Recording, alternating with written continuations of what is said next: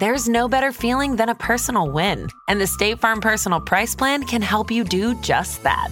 Talk to a State Farm agent today to learn how you can bundle and save with the Personal Price Plan. Like a good neighbor, State Farm is there. Prices are based on rating plans that vary by state. Coverage options are selected by the customer. Availability, amount of discounts and savings, and eligibility vary by state. Hear that? It's the sound of someone whacking the ground with a rake.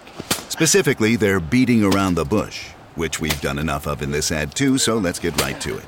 The new Money Maker scratch-off from the Ohio Lottery doesn't beat around the bush. Money Maker. Play the game and you could win money, up to $2 million.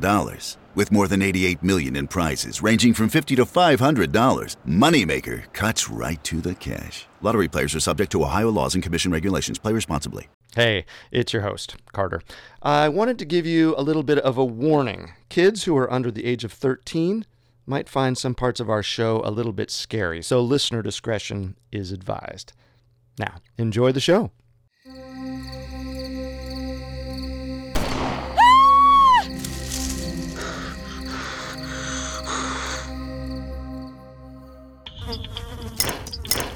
Hey, get that clown out of here. I could say the same thing about you, Buster. This is across Middlesex County lines. Yeah? You draw that jurisdiction yourself? I don't think so.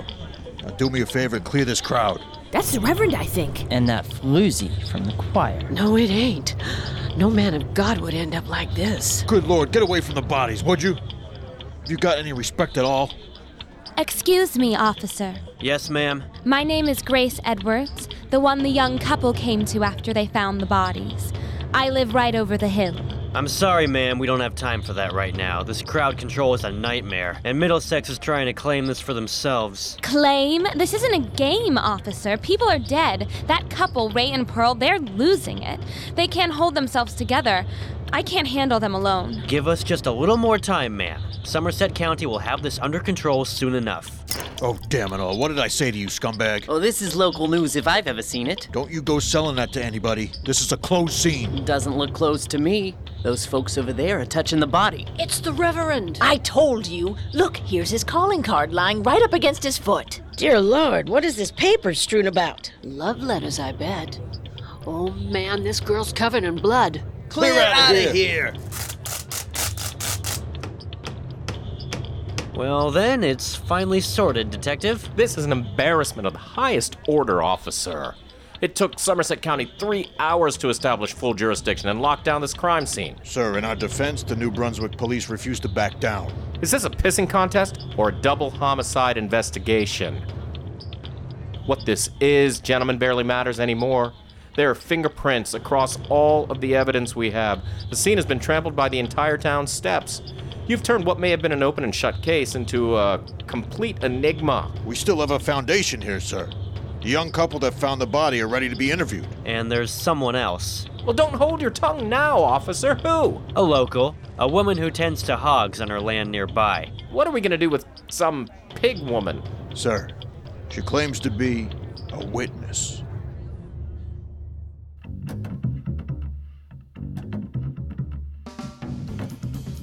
Welcome to Unsolved Murders True Crime Stories.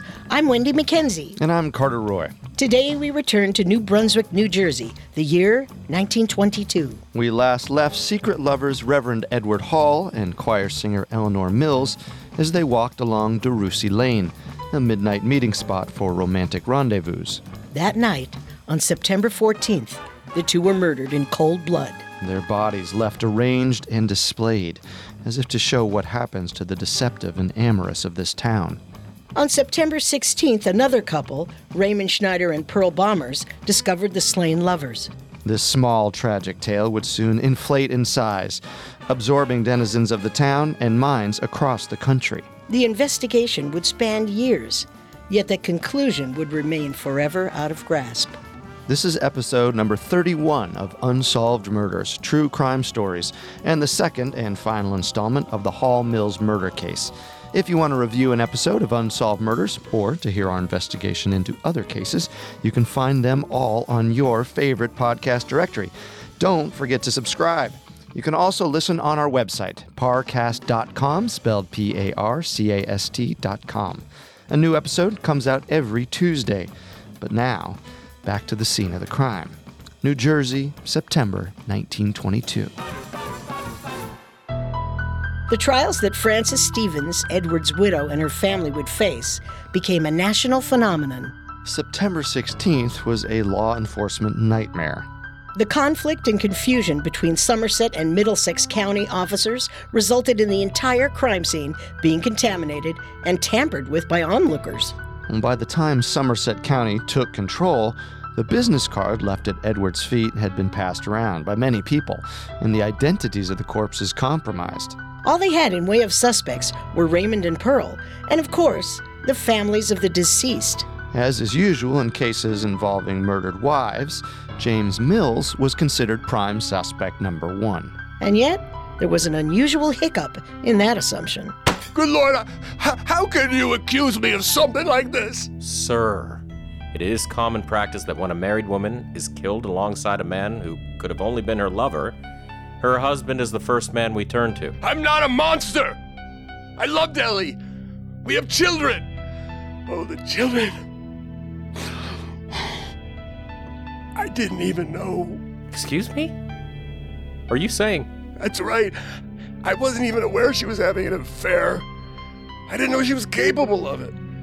I didn't know a thing until you knocked on my door and told me my wife was dead.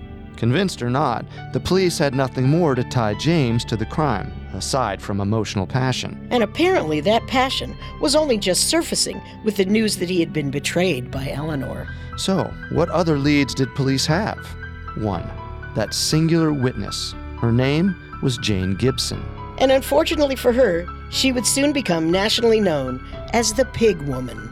Jane did indeed live on a hog farm with her son, right off to Rusey Lane.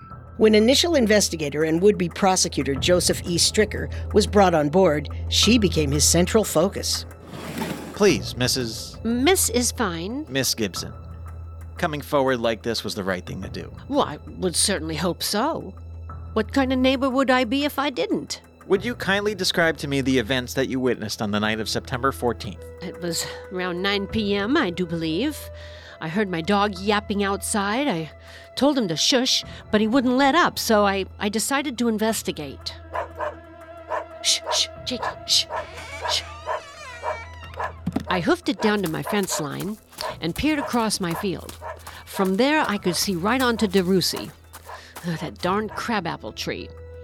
Standing in that field, I saw a man, and something just didn't feel right about that, no sir.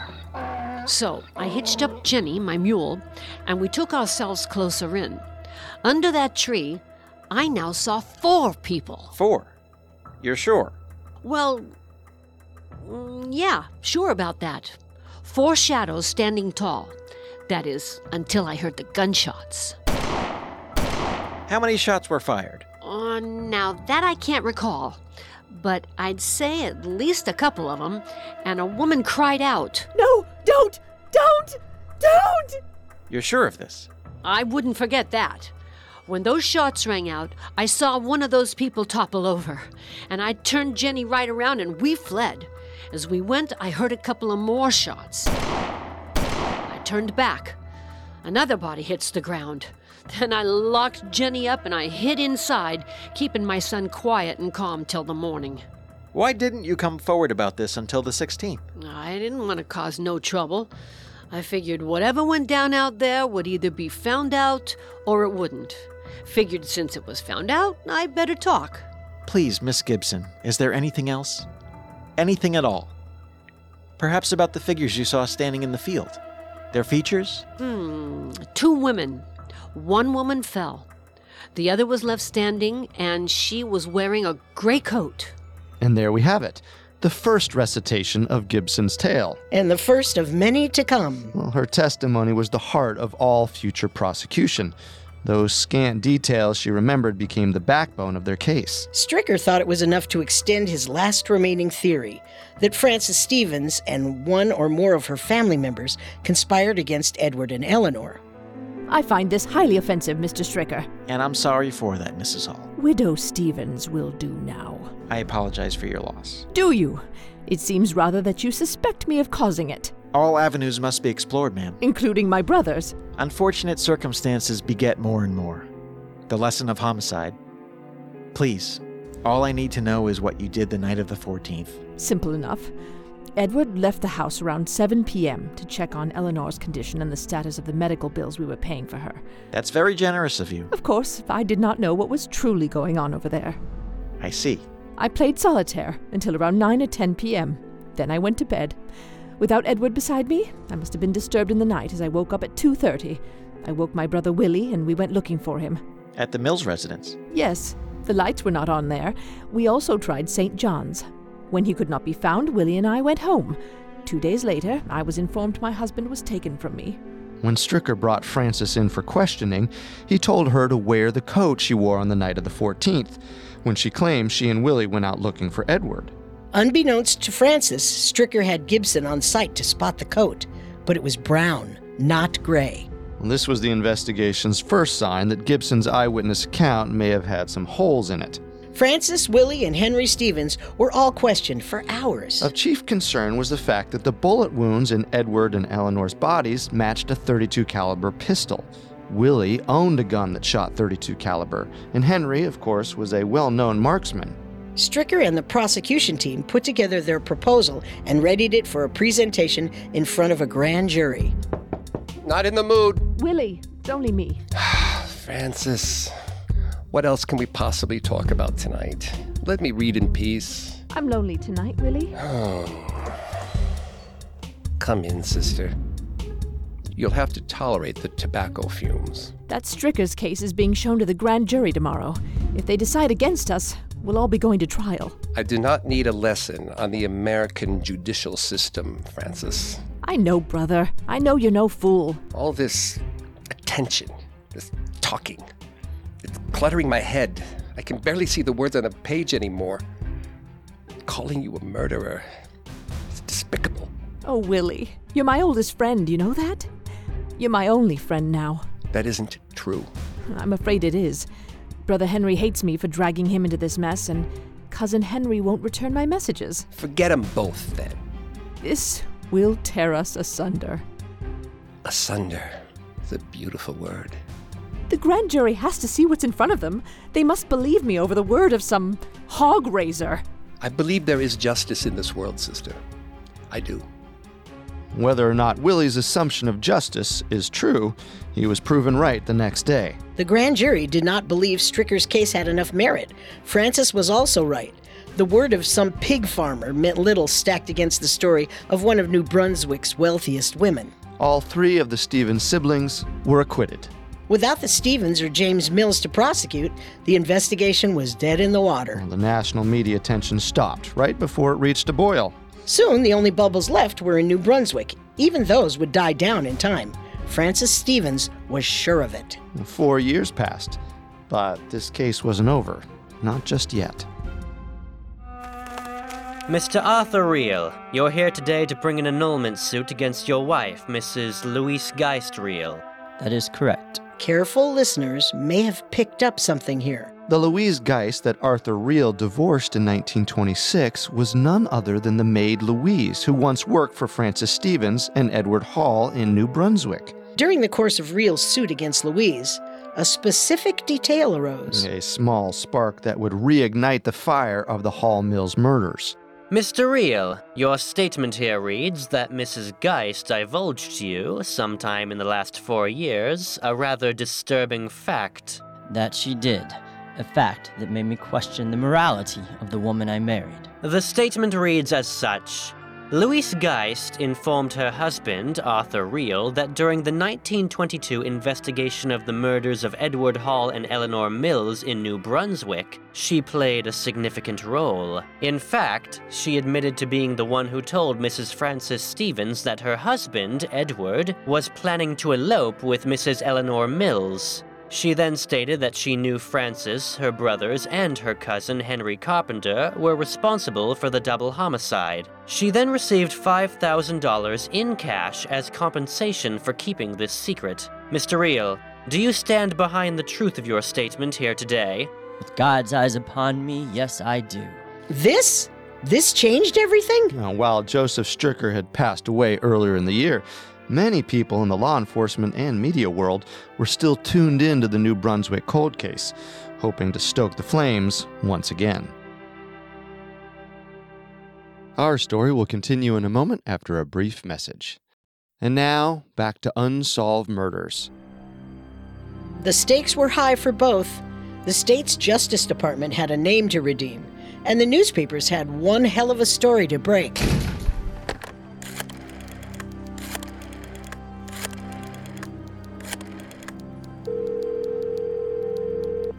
This is Payne at the Daily Mirror. The governor's going to want to hear this. Patching you through now, Mr. Payne.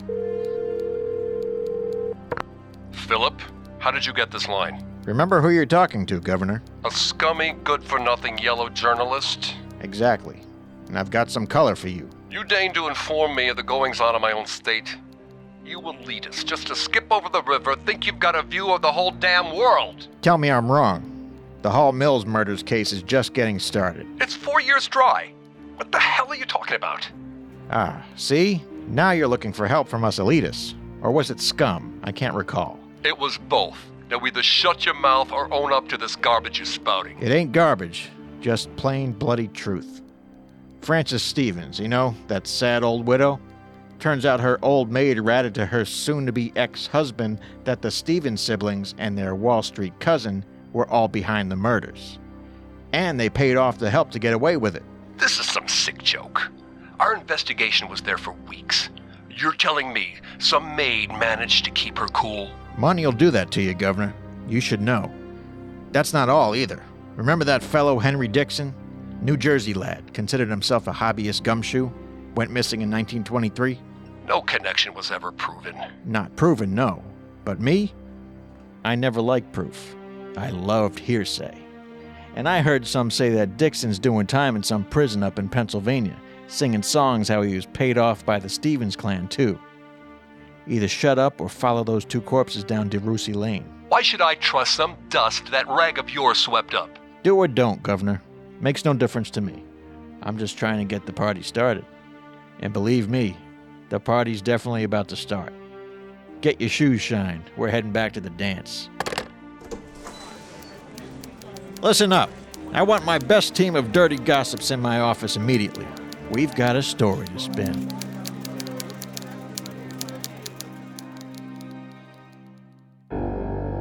To lead this renewed investigation and prosecution, Governor Moore enlisted the hotshot Alexander Simpson. With 4 years of missing time to make up for, Simpson jumped right back in. Yet, in some ways, this long stretch of time may have been an aid, straining guilty consciences.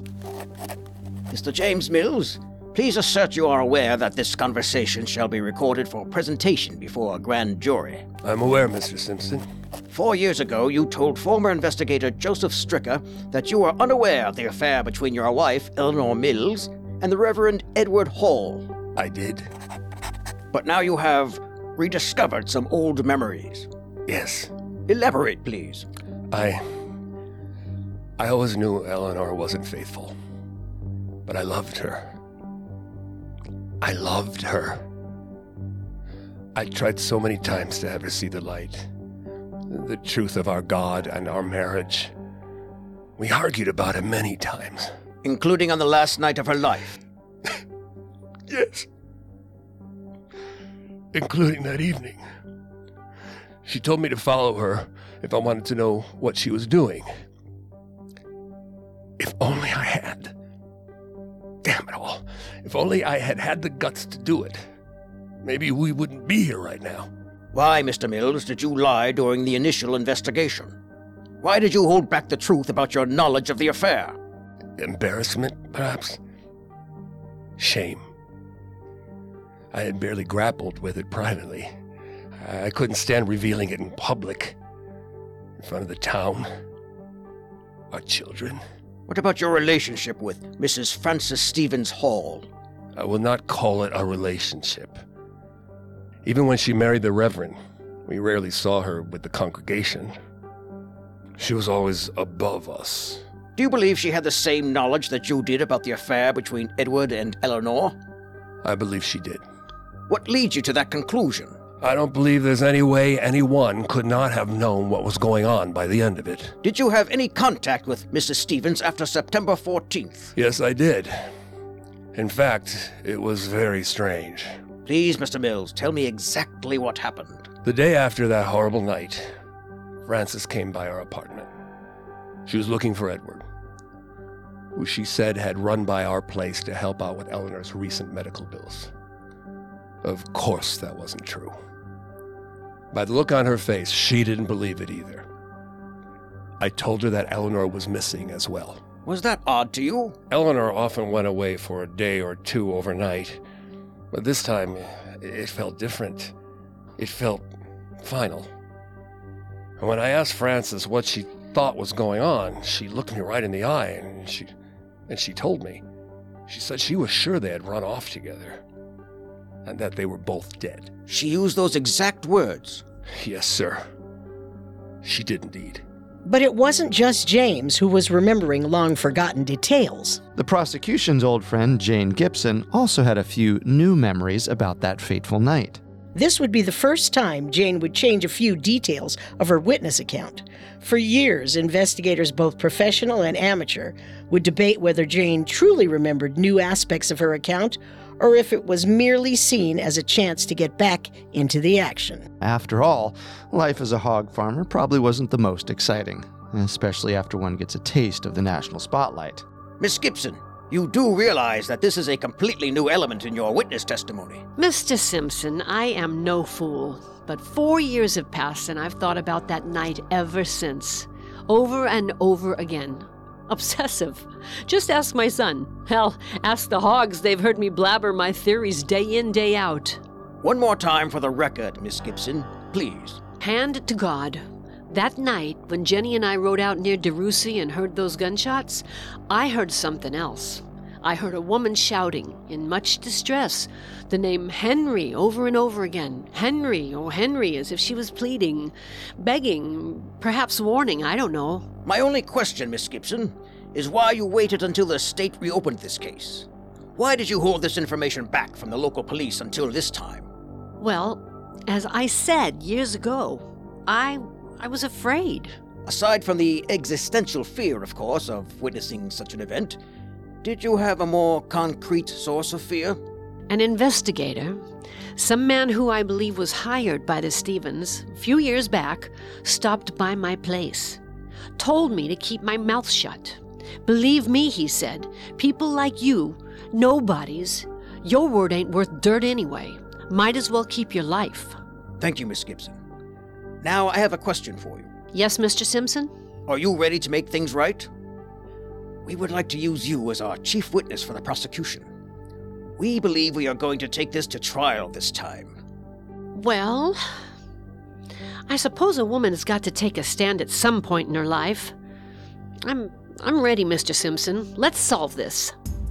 With Gibson's new admission of hearing the name Henry shouted near DeRussy Lane on the night of September 14th, Alexander Simpson had the entire Stevens clan, Frances, Willie, Henry, and cousin Henry Carpenter, brought up on charges. Well, this time, the grand jury accepted the indictment. Breaking news! In this year of 1926, 4 years after lust and murder shook New Brunswick, New Jersey, the trial of the century begins. This is the story of the year, folks. One for the record books. Court documents show there will be upwards of 150 witnesses called over the course of the next few weeks. Jury selection has been completed, and the trial start date has been set for November 3rd. Folks, set your watches. Let's see how long it takes for justice to be served. Philip Payne and the Daily Mirror had exactly what they wanted. At least 2 months of free stories that the entire nation would devour like addictive candy. It was a huge sensation from the get-go. And whether it was a good idea or bad, Alexander Simpson opened the prosecution's case with a whammy. You see, a week before the trial began, Jane Gibson came down with a debilitating illness. And whether it was her choice or not, Simpson needed her as the chief witness to offer the biggest piece of testimony they had in their pocket. And after arresting 4 members of one of the wealthiest families in New Jersey, he needed to prove this second look at the case was not a fluke. So, left with no other options, Jane Gibson was wheeled into the trial on her hospital bed. A sight like that was just what the press needed. Another splash of out-of-this-world sensation. The pig woman had made her grand entrance, and it was just as kooky as everyone secretly hoped it would be. Order! Order! Prosecution calls our chief witness, Jane Gibson, to the stand. You must mean the prosecution wheels her to the stand.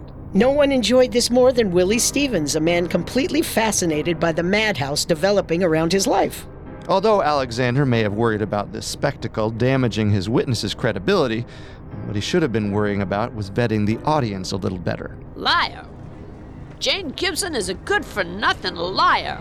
Order! Damn it all! Please, ladies and gentlemen of the jury, forgive our witness. She was so ill, yet her heart could not stand to let this murder continue to go unpunished. That woman is a liar. Don't believe a word that comes from her mouth. Who is that damn heckler? It's Miss Gibson's mother, Mr. Simpson. We couldn't keep her out. I raised that girl, and she's never met a story she can't make up. That's right, even Gibson's mother emerged from the woodwork to cash in on her rural daughter's newfound fame. Her accusations did Jane few favors. Over the course of her testimony, Jane's story wavered back and forth, mixing and matching both versions of her two testimonies delivered over the years so far, and creating a third, even more muddled, witness testimony. Aside from Jane's own confusion, the sideshow story crafted around her with the media calling her out as a country lunatic and a freak overshadowed anything she said. At least in the public's judgment. The defense, led by former New Jersey Attorney General Robert H. McCarter, exploited this perceived weakness in Jane's character. Whose word are we supposed to believe? The word of Francis Stevens, an upstanding and well-respected member of the New Brunswick community, not to mention the bereaved in this case? Or this incoherent farmer? The defense's strategy was simple. Place as much blame as possible on James Mills, the typical suspect for a case like this, while prepping their best bet as a chief witness. None other than Willie Stevens himself. This made everyone on the defense very nervous, especially Francis Stevens. But with both Henry's alibis tied up, both having claimed to be out of town on the night of the 14th, Willie was Francis's last chance. In all of those years of living together, Frances never could have expected that her black sheep brother's word would be the only defense for her own. Sensing this strategy, Alexander Simpson deployed his counterattack. He would prove to the world at large that Willie lived up to his reputation as a jobless, unstable anomaly in the otherwise classy society of New Brunswick. Simpson was going to take on the Stevens family name by attacking its weakest member. Remember, there were rumors that Willie didn't have the same father as the other siblings. It was a low blow, but it was Simpson's best chance at proving his prosecution's theory. Tomorrow is the day. The crazy brother takes the stand, Mr. Simpson. I'm salivating. I'm going to tie that Willie Stevens into knots. So up to the witness stand came Dr. Lawrence Runyon, the Stevens family doctor. Dr. Runyon, you have served the Stevens family for many years. This is true. Is it also true that William or Willie Stevens has always stood out from his siblings and family members? Certainly. Is it true that, as a child, Willie sometimes set fires in the family backyard? Objection! Overruled. Please answer the question, Dr. Runyon. I do recall such events occurring, though far be it from me to say what they represented Willie's mental state. What would you say about Willie's mental state?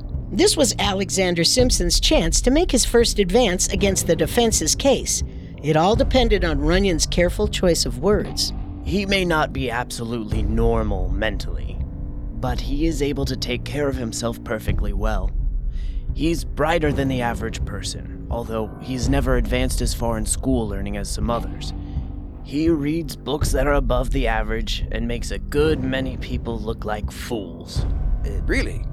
Makes others look like fools? A man who cannot even hold a job? Occupations are not always the mark of the man, Mr. Simpson. You make it seem, though, as if Willie Stevens is some sort of genius. Well, yes, a sort of genius. That is exactly what I mean. Swing and a miss for Simpson.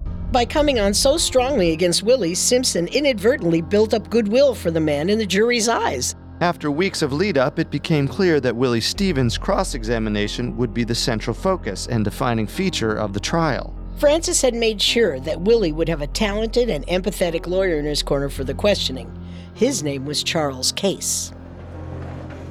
Good evening, Mr. Case. Good evening, Francis. I assume you are here to speak about Willie's time on the stand tomorrow. Indeed. Have we not sufficiently prepared for this moment? I do believe Robert and our team have led quite the able defense, but Simpson is very aware of how vulnerable Willie is. You heard it yourself from Runyon. He's not a child. Of course not, but Francis, it is true that Willie has always been regarded as essential to you, to be taken care of during his life.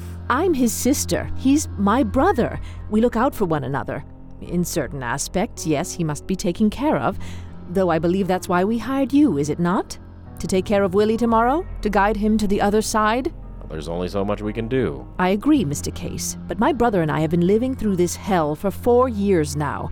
There's nothing to be done tonight. The time has run up. Willie speaks for us tomorrow. God bless him. Godspeed to him.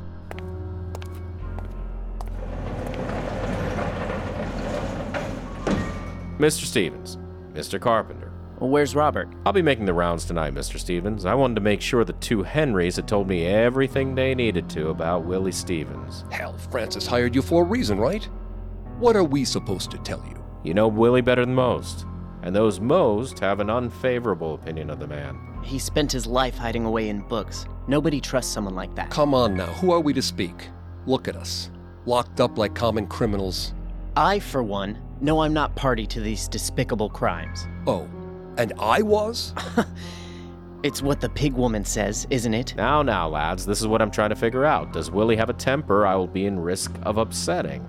We walk a fine line here. If the man takes even one step out of normality, all your lives could be at risk. I'm sorry, Mr. Case. If Willie's normality is the foundation upon which our justice lies, we're on shaky ground indeed. Ignore him, Mr. Case.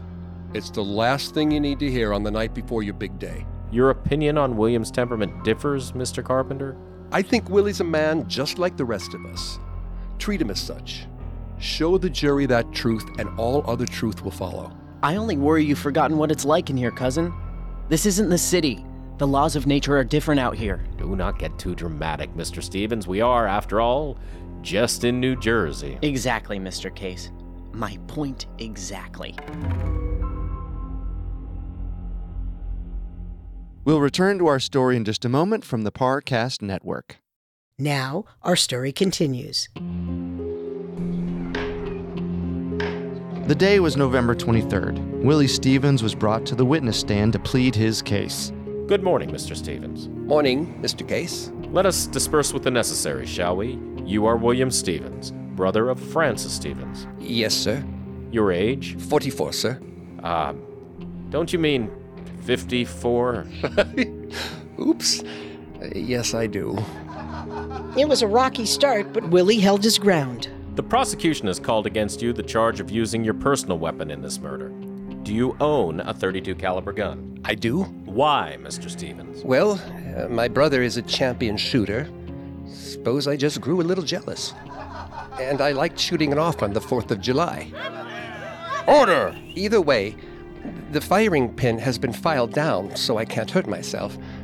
Or others. Overall, Charles Case did an excellent job of painting a positive portrait of Willie. On the night of September 14th, you have said you spent the night in your room after Reverend Hall left the premises. Reading, I believe? Oh, I read a lot. How much would you say? 5 books a week? Oh, such a number is just the bread and butter of my literary repast. I seek to expand my mind in all directions. I'm not lazy in that regard. What do you think I've been doing holed up in that cage these last 100 days? I hope to be a master of metallurgy. And the door to your room was closed. Because of what reason? I must keep the door closed. Certain parties object to my smoking of tobacco. What parties? Well, just about anybody in the house. Case next took Willie through his testimony of what happened after Francis woke him on the night of the 14th. His story matched Francis's perfectly. They went to look for Edward at the mills and at the church, and then they came home, where his door was promptly shut once again. By the time Simpson approached the witness stand, the crowd was already on Willie's side. When Simpson mispronounced the name of the local boarding house, Willie corrected him to the delight of everyone in the courthouse. Well, this only made Simpson attack with more insistence. He was rough and extensive, taking his time, trying to get a rise out of Willie. He went over the details of Jane's testimony again and again, trying to connect it to Willie in any way possible.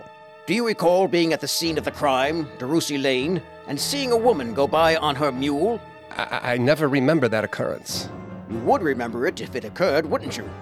Do you say you were not there, or that you simply do not remember? I say positively that I was not there. Why did you say you do not remember? Well, I withdraw that, if I may, and I say I was not there positively. While Simpson almost caught him in a quagmire, Willie impressed everyone with his professional and judicial behavior. Overall, he treated Simpson with much more respect than Simpson gave to him. Things came to a head when Simpson asked Willie to once again go over the details of September 14th. And when Willie did so, speaking clearly and without missing a beat, may I ask you to again go over the details of that night? Objection, this is ridiculous. Overruled, Mr. McCarter. Mr. Simpson's question is a legitimate one. Clearly, Simpson was trying to prove that Case and the defense had coached Willie, pounding in the details of the night, giving him lines to spout. So Willie repeated the story again.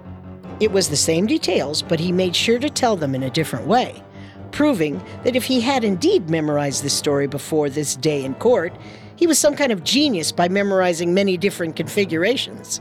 Mr. Stevens, may I ask you to repeat this story once more? No more of this. Please, if I may say a word? Please do, Mr. Stevens. Go right ahead. All I have to say is I was never taught, as you insinuate, by any person at all, how to tell my story. What I have told you twice now is the best recollection I have of the time I started out on the search with my sister until this very present minute. Willie Stevens left the witness stand with a big smile on his face and a courthouse full of new fans. Simpson, on the other hand, was quite grim. Newspapers across the country complimented Willie's composure, almost taking a certain pride in it. Willie Stevens stands up like steel to the fire of Simpson's accusations. After hours on the stand, the Black Sheep brother proves that Stevens' blood does run through his veins. 10 days later, on December 3rd, the jury broke. It took only 4 hours. When they returned to the courtroom, they announced that they believed the accused parties to be not guilty, Your Honor. Oh, Willie! Henry! Thank goodness! We did it, sister. We did it! For the Stevens family, the fight was finally over. Well, sort of. Francis, what are you still doing in the office? You're free now. Go back to New Brunswick. I wanted to talk about our next case. Hopefully you can find me someone suitable to carry it out. What other case are you talking of? One of my own, against those vile papers. The Daily Mirror, in particular. Do you know it?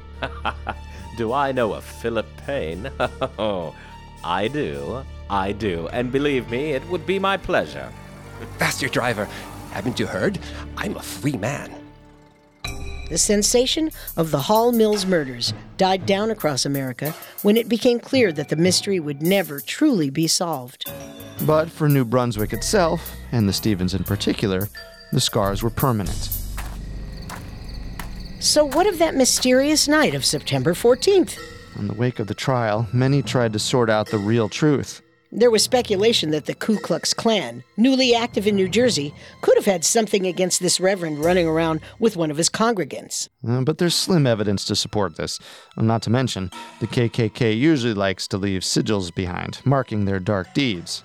The most obvious suspects remained those closest to Edward Hall and Eleanor Mills. While the many fingerprints on Hall's business card and the common .32 caliber of the bullet holes obscured those clues, the torn-up love letters seemed to remain the smoking gun. There's also the discrepancy in violence to consider. While Edward was merely shot, Eleanor had her throat cut after her death and her larynx ripped out from her body. A disturbing but interesting wound for a choir singer to receive, and one that points to someone having a very personal problem with dear Eleanor. In the humble opinion of your hosts, Jane Gibson's testimony cannot be completely excised either. While her story changed many times, it's too specific for there not to be a few kernels of truth contained within.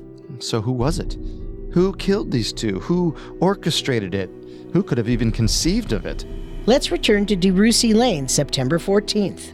Are you sure no one has followed us, Edward? Please, Ellie, let's not ruin our night together. See, look what I've brought. Our letters? Are you crazy? I told you to lock those away. Just for tonight. I wanted to hear you read your words out loud to me. I want the sermon of Eleanor. You're so dramatic. I can't help it around you. Edward, someone's watching us. Whoa, hey now, back up. Little Ellie. Always running around and breaking hearts. Ralph? Is that you? Ah, Ralph Gorsline, town philanderer and scoundrel. Despite interviews placing Ralph and his mysterious companion from the choir near DeRussy that night, there was little follow-through into investigating him. Perhaps the drama of the scorned spouses and mentally ill brother was too much. Their link to Jane's witness account too perfect. While the newspapers chased the heart-pounding narrative, the reality was much more banal. Eleanor's past caught up to her. And Edward's holier-than-thou attitude pushed the wrong people's buttons. Look at these two quivering. Are these love letters? Disgusting. You know, she wrote me some of those too, Eddie. You're not that special. Please, Heavenly Father, pray for us sinners. Edward, stop it. You're scaring me. You're making it worse. Ralph, put that gun down. Oh, shut your mouth, whore. I loved you, Ellie. Please. No! Edward and Eleanor thought that if everyone already knew the basic truth, they'd be safe in their transparency. Their love could be their own private details. They didn't count on a persistent stalker, made enraged by his own secret love lost.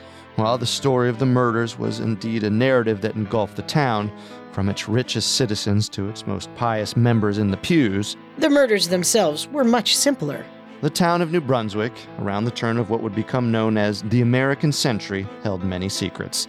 Yet it was the secrets Edward Hall and Eleanor Mills didn't bother to keep that led to their sad, all-too-human ends. Again, our theory comes with the disclaimer that the truth of this case remains a mystery, and due to the amount of time that's passed and the lack of lasting evidence, it most likely will be unsolved forever. But who do you think did it? Weigh in on Parcast's Twitter and Facebook pages to kickstart your modern investigation.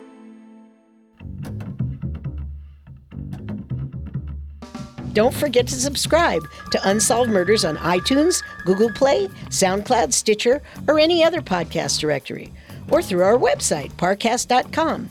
That's PARCAST.com. A new episode of Unsolved Murders comes out every Tuesday.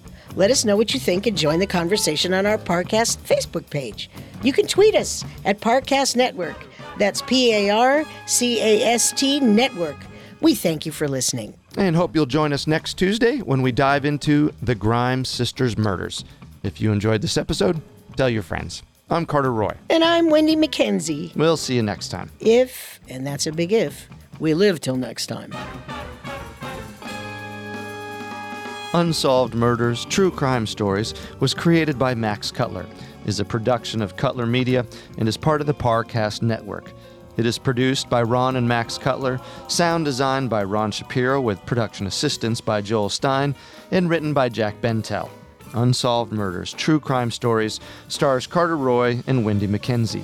The amazing cast of voice actors includes, by alphabetical order, Matt Cannon, Mike Capozzi, Kimberly Holland, Mick Lambeth, Janice Liebhart, Michael Malconian, Manu Narayan, Stephen Pinto, Gregory Polson, and Vanessa Richardson.